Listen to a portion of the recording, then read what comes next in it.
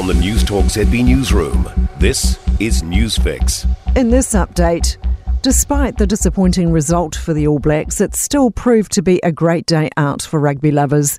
Thousands piled into Auckland's Eden Park to watch the World Cup finale on the big screen. The Springboks won the match 12 to 11 points. Reid Etherington reports. The South African fans are in full voice after winning their fourth Rugby World Cup title, which officially makes them the most successful team in the Rugby World Cup. The All Blacks fans are piling out, dejected, and the wait for the World Cup to come back to New Zealand waits. Residents of northern Gaza say they've had their communications cut as Israel troops enter the territory.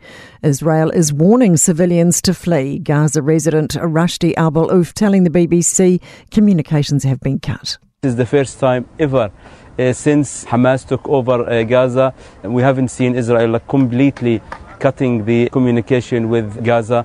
Wild weather is on its way for the Upper North Island, with the remnants of tropical cyclone Lola combining with another system. Heavy rain and strong wind warnings are in place for Northland, Auckland and Coromandel Peninsula.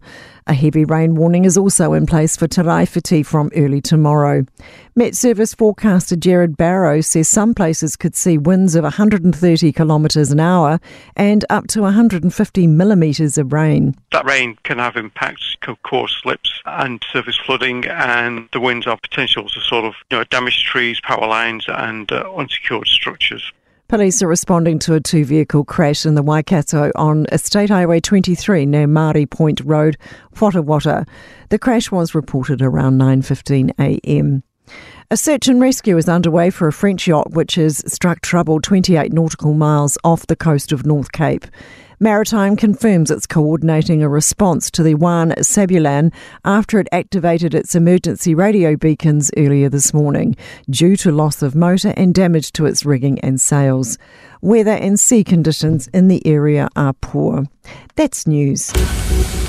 In sport, All Blacks coach Ian Foster is heartbroken after the 1-point loss to South Africa in the stop-start Rugby World Cup final in Paris.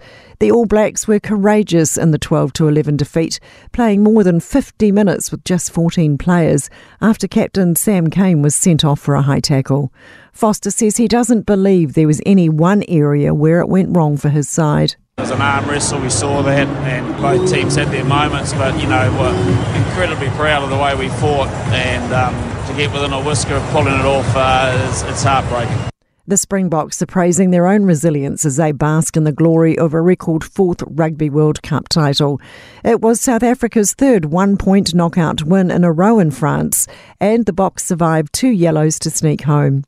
Kiwi heavyweight boxer Joseph Parker has enjoyed a third-round knockout win over Canada's Simon Keane in Saudi Arabia.